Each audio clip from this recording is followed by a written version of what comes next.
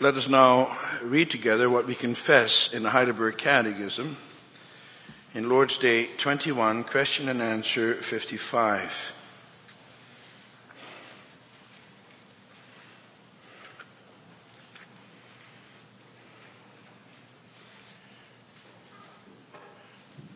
There we find God's word summarized as follows.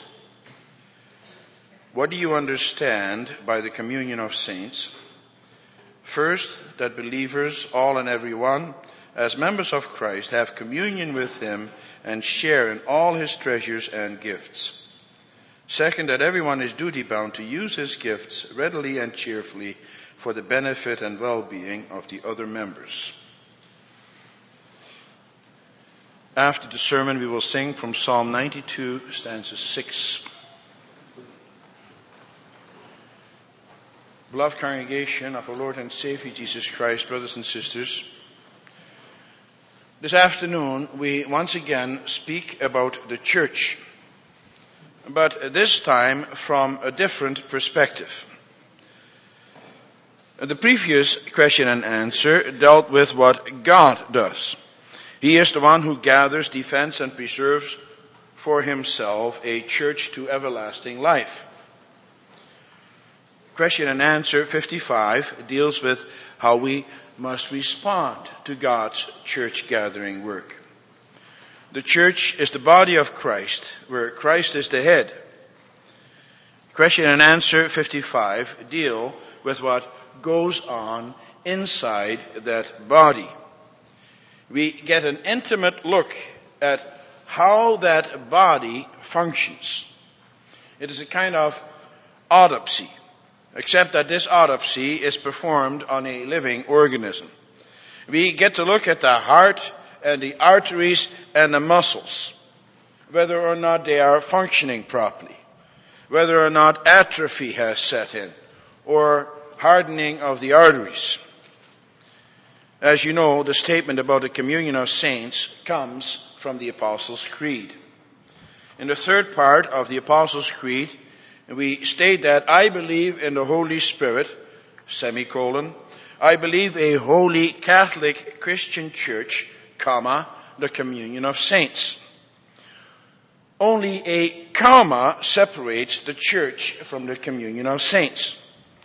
All the other statements in the Apostles' Creed are separated by a semicolon. And that is because the church and the communion of saints belong together. You cannot separate the two. That is also clear from what we confess in the Belgic Confession in Article 29, which deals with the true and the false church. It says that the true church may be recognized by the marks of Christians, by how well they function. The church is the communion of saints. It is the work of God, and that work of God now has to be worked out by the members, by you, by me. That is what the communion of saints is all about. Now then, let me ask you, how do you define the communion of saints?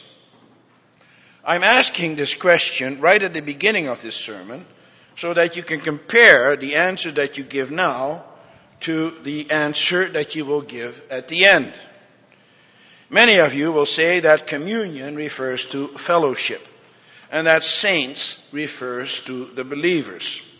And so you can refer to the communion of saints as to the fellowship of believers. The fellowship happens when members of the church look out for one another, when you are interested in the welfare of your brother and your sister. How exactly does such fellowship work itself out? Well, there are different opinions. Some believe that fellowship happens when brothers and sisters do business together, for example. It is their opinion that if you belong to the same church, that then you should also patronize each other's businesses. You go to the shop of your brother or sister in the Lord. You buy and sell from one another. And you hire someone from the church before you hire someone else. In the communion of saints, you're also supposed to remember each other's birthdays and anniversaries. You also receive visits when you are sick and lonely. People are supposed to draw others in and talk to them after church. Among other things, that is what the communion of saints is all about. There are a lot of complaints about the communion of saints. People don't visit me enough. They don't patronize my business enough. Or they forget my birthday or my anniversary. They don't recognize my talents, and so I don't get the function in the church that I think I should have. People don't talk to me enough. I have to go up to them rather than they going up to me. I don't always feel very welcome. Are those the kinds of things that bother you about the communion of saints here in the Emmanuel Canadian Reformed Church? Perhaps there are other things as well. As far as you're concerned, how well are we doing as community of believers? Well, we do an autopsy this afternoon. However, we are not the ones who are going to do that autopsy. We're going to allow God to do that on the basis of His Word. For the words of question and answer 55 are directly derived from the Scriptures. It summarizes for us how the church functions by speaking about the communion of saints. We allow God to examine His church by applying scriptural norms. God's Word is our checklist, so to speak. He tells us how each part of the body ought to function. And so this afternoon I will preach to you about the communion of saints. And then we will look at two things. First of all, the root, and then secondly, the fruit. I will preach to you about the communion of saints. First, we will look at the root. Secondly, at the fruit of the communion of saints. The dictionary defines fellowship as a group of like-minded people. A group of people who share common interests, goals, experiences, or views. It also defines it as a sharing of experiences, a sharing of common interests, goals, experiences, or views. Fellowship refers to companionship, to the sharing of characteristics with others. Note well that when the Catechism speaks about the communion of saints, it speaks first of all about the communion with Christ. The answer does not begin by speaking about the fellowship that we have with each other in the first place, but the fellowship that we have with our Lord and Savior Jesus Christ. It says that believers, as members of Christ, have communion, fellowship with Him. That's where we begin. For that is where the Scriptures begin. For example, the Apostle John says in 1 John 1 verse 3, "We proclaim to you what we have seen and heard, so that you may also have fellowship with us. And our fellowship is with the Father and with His Son, Jesus Christ." John does not speak about fellowship together without mentioning the fellowship that you have, first of all, with the Father through the Son. That has great significance. And that significance is shown in the passage that we read together from John 15. Christ refers to Himself as the vine. The vine is the root and the trunk to which the branches are attached. The branches are those who belong to Christ. And those branches have to bear fruit. Those branches cannot do that without being attached to the vine, unless they are attached to the vine. Branches without the vine are worthless. They are good for nothing else than to be thrown into the fire. Without being part of the vine, they wither and dry up. And they can no longer do what they were designed to do, namely to bear fruit. And that is what we have to bear in mind as we speak about the branches of the vine, about the members of Christ. Each member of Christ is deeply rooted in Christ. And that is the only way that the branch, that the member can exist. And so when we want to speak about the communion of saints, we will first have to remember, first of all, the root to which the branches are attached. And that root is the Lord Jesus Christ himself. The members have communion, fellowship with him in the first place. How does the Lord God maintain that fellowship? Well, he does not do that, of course, by cutting them off. On the contrary, the Lord God does everything to ensure that we remain in the vine. He is always and ever concerned about our welfare. He encourages us, he comforts us, he warns us, and he nourishes us. How does he encourage us? Well, in the first place, he does that by telling us that he will never break the bond that he has created with us. We can break the covenant, but he will never do that. He will always remain faithful to his covenant promises. He will never take them back. That's the kind of relationship we have with him. And therefore, that is also the kind of relationship we have with each other. Our fellowship together is based on our fellowship with Christ. That means that we too should never break fellowship with one another.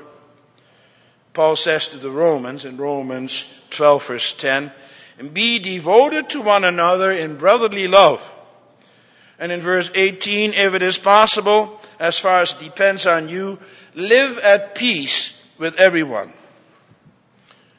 Sometimes nasty things happen, also in the church. And it can be an ongoing thing. People can get angry and vengeful, and then it would be our natural inclination to walk away from each other. And sometimes people also do that. They go somewhere else. They leave for another church, or they leave the church altogether.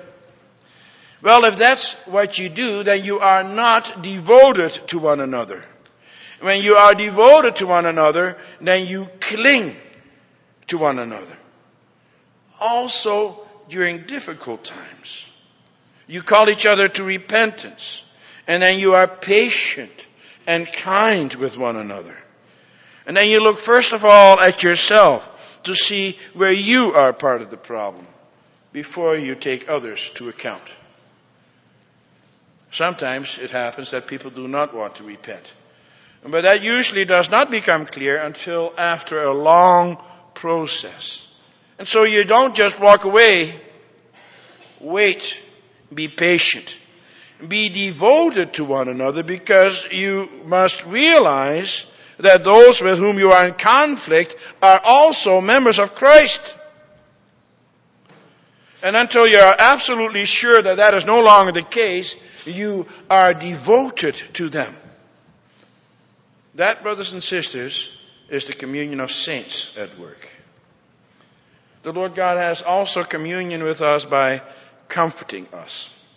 He comforts us during difficult times, during times of illness, and during times of separation from loved ones, when he takes someone from the earth to himself. And the Lord God also comforts us because of our sins. If we are sorry for our sins, then he comes with a wonderful comfort of salvation. He tells us that our sins are forgiven through the blood of our Lord and Savior Jesus Christ. And then he does not throw our sins back in our face. He doesn't mention them again.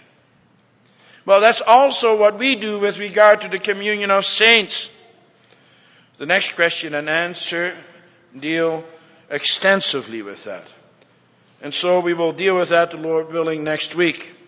But suffice it to say for now that the forgiveness of sins within the communion of saints is very important. It is vital for the well-being of the communion of saints.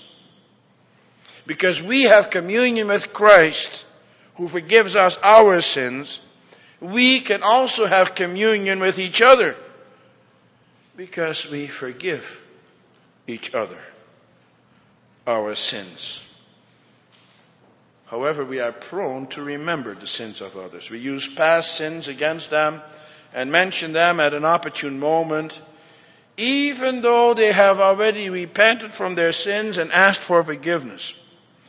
If there's anything that breaks down the communion of saints, it is when you are not able to forgive others their sins and shortcomings. Because of his love, the Lord God also maintains his fellowship with us by warning us. He does that because he wants us to remain close to the vine. For he knows that if we do not stay close to the vine, that then we will no longer receive the nourishment from the vine, and that in the end we will dry up. How does God warn us? He does that through his word. Time and again he tells us how we must live. For he knows that we are forgetful. He knows that the flesh is weak. He knows that we repeatedly break the rules of his covenant, the 10 Commandments. And that is why we hear the 10 Commandments being recited every Sunday here in this church building. And that is why we are reminded of his commandments every time we read from the Bible. For we go against God's commandments all the time, don't we? God's commandments describe the rules of the relationship between him and us and our neighbor. It is a relationship of love. And in such a relationship, you bind yourself to others. You keep certain rules. You love God. And that means you also love your neighbor. And your closest neighbor is your brother and sister in the Lord. And the Lord God also maintains fellowship with us by nourishing us. Good food and good drink is good for our bodies. A healthy lifestyle keeps your body free of deadly poisons. The Lord God gives us his wholesome word. The Lord Jesus says in John 15, verse 3, that we are already clean because of the word that he has spoken to us. God's word makes you clean. It cleanses you. It is good for your spiritual life. As a matter of fact, without it, you will perish. That is how God maintains his relationship with us. He comes with the good news of salvation with the gospel. Well, that is also how we ought to maintain a communion of saints with one another.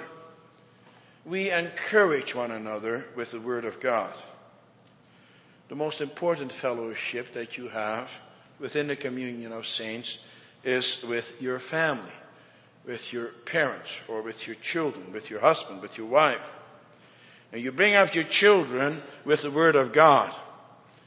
In a relationship with one another, we appeal to God's word concerning our conduct. We speak to each other of the wonderful promises that God gives us in his word, and also of his dire warnings when we go astray. And it is in this way that we feed one another. We also do that with our brothers and sisters that belong to the church. That is what we do in our interactions with one another. That is how you maintain the fellowship of believers. And that brings us to the second point, namely the fruit of our fellowship. The Catechism says that we all share in all of Christ's treasures and gifts. Treasures and gifts. They are the fruit of our communion with Christ. Two words are used here. Treasures and gifts should not be seen as the same things. When we speak about the gifts, then we speak about the kinds of things that we have to offer each other.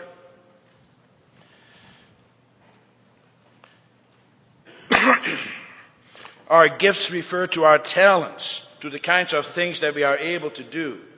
We have to share those gifts that God gives us with others. And we must do that not because we are compelled to do that, but because we gladly do that.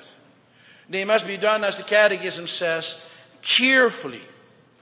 And if you realize that your gifts come from God, then you will also be happy to share those gifts. And then you realize how blessed you are. And with your life, you want to give thanks to God. Everybody also here in this church building has something to share. For God gives each and every one of you your own unique talents. Some are able speakers. Others are able organizers and administrators. Again, others are able to work with their hands. Some people are good at relating to other people and comforting and encouraging them. And that is why Paul in 1 Corinthians 12 compares the church to the body of Christ with its many members.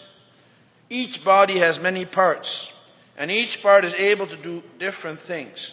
The hand has a different function than the foot, and the eyes a different function than the ears, and the kidneys a different function than the liver. And so it is in the church.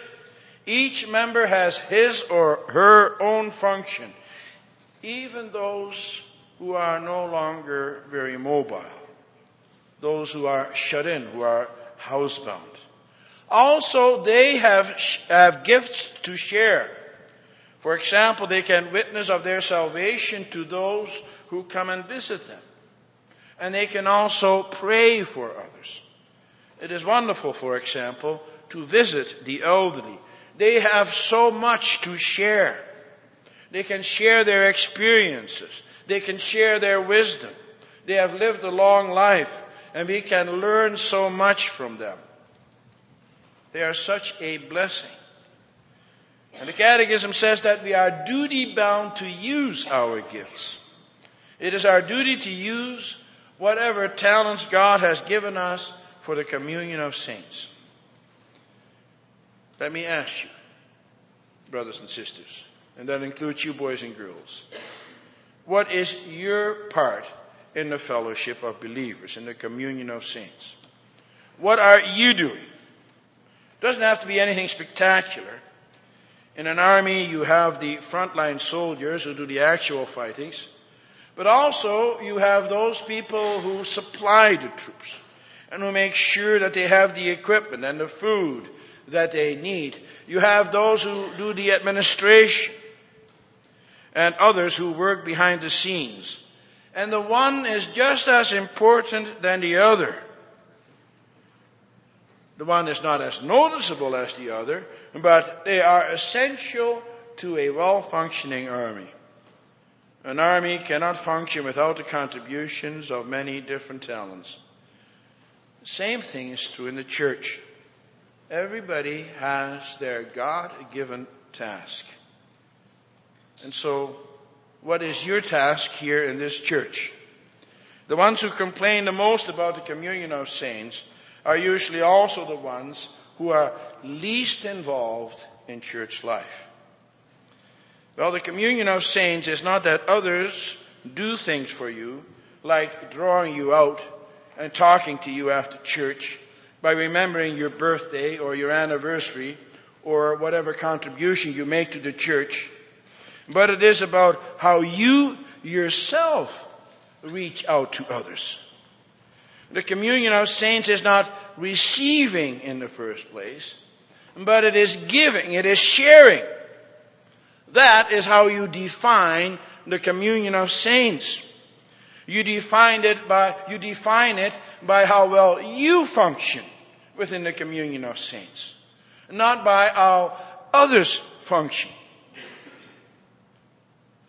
You define it by how much fruit you bear. There is no doubt that there is much lacking in that regard within the communion of saints. And what is lacking is usually best seen in others. You don't see it in yourself. But we're all sinful people and we all make mistakes. We're all forgetful. By nature, we are all self-centered. And in spite of all that, the communion of saints here in the Emmanuel Canadian Reformed Church is functioning well. And that is only because of God's grace. But it can be better yet. It can be much better. The sad reality is that the majority of the work done in this church is done only by a few people. Let me ask you, why do you belong to this church? Why do you serve the Lord? Is it because of the things you get out of it for yourself only? Is it because of the kinds of things that other people do for you? And do you serve the Lord because of the things that He offers you? Because of the gifts? Because of the treasures? Well, that's understandable. But that should not be the first reason that you serve Him or each other. We must serve Him because of who He is. He is the Almighty God who wants to have fellowship with us, who has made a covenant with us, a covenant of love. You serve Him because of the wonderful relationship that He has established with you, and that He has also established with you and your brothers and sisters in the Lord. And why should you serve others? Well, for the same reason, because of who they are. They are God's children. Each and every one of us is precious to Him. And therefore we should also be precious to each other. Even those who are not as lovable, or who are not as noticeable, or who do not have as much to give. Especially those are the ones whom we must serve. It is for that reason that we must want to serve each other. Not because of the kinds of things that others are able to give us, because of the attention that they will give to us, or because of other services that they are able to render for us, but because they are God's children with whom together we share eternal life, both here and in the life to come. If we serve the Lord God only because of His gifts, then we serve Him only for selfish reasons. And if we serve others only because we expect something back from them, then we also serve them only because we want something from them, not because we love them. That is how the world functions. When you are a worldly person, then you do nothing for nothing. You always want something in return. But that's not how a Christian functions. Brothers and sisters, the Lord has given us many gifts. He also gives us treasures. As I said, those treasures are different from the gifts. Those treasures are the riches that God gives you through our Lord and Savior Jesus Christ. Do you know what the greatest treasure is that God gives you? The greatest treasure is the eternal fellowship with God through Christ. The greatest treasure is the wonderful covenant of love that He has established between Him and you, the believer. It is the gift of salvation. It is the gift of the forgiveness of sins. It is the gift of righteousness. And it is those things that we may share with one another. Isn't that wonderful? And so, brothers and sisters, boys and girls, how do you define the communion of saints? It's not about receiving. It's about sharing. It's about sharing what God has given to you and to me. It is sharing the fruit that comes from the root. Those things we do not share just with each other, but we also share those things with those who do not belong to the household of faith. We cannot keep those gifts and those treasures for ourselves. No, we also have to share them with unbelievers. That is to say, as far as the treasures are concerned, we must make them available to them. We must tell them about salvation through Jesus Christ alone, through no merit of their own. We must tell them how to have a wonderful fellowship with Him through faith. And we must also share our gifts with others. That means that we must serve others, even our enemies. The Lord God has put us on earth to serve. Are you doing that? Are you sharing, brothers and sisters? Are you sharing your faith with others? That's not always easy to do. And for the one that is more difficult than for the other. But you can share your faith in many ways.